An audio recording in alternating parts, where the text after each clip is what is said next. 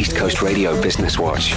Durban's much-loved artisanal iHeart Market is finally back at Moses Mabhida Lawns on Saturday the 2nd of April from 8:30 to 2 o'clock. The focus of the market is on local entrepreneurs with excellent quality, handcrafted and bespoke artisanal foods, crafts, decor and fashion.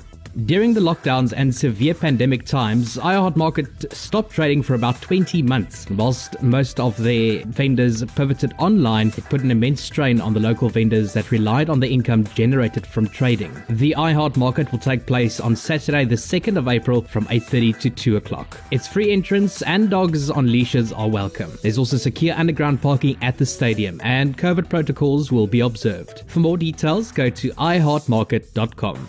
To listen to more Business Watch, go to ecr.co.za and select the podcast page. And let me know what's happening in your industry. Send an email to businesswatch@ecr.co.za. For East Coast Radio Business Watch, I'm VR van der Merwe.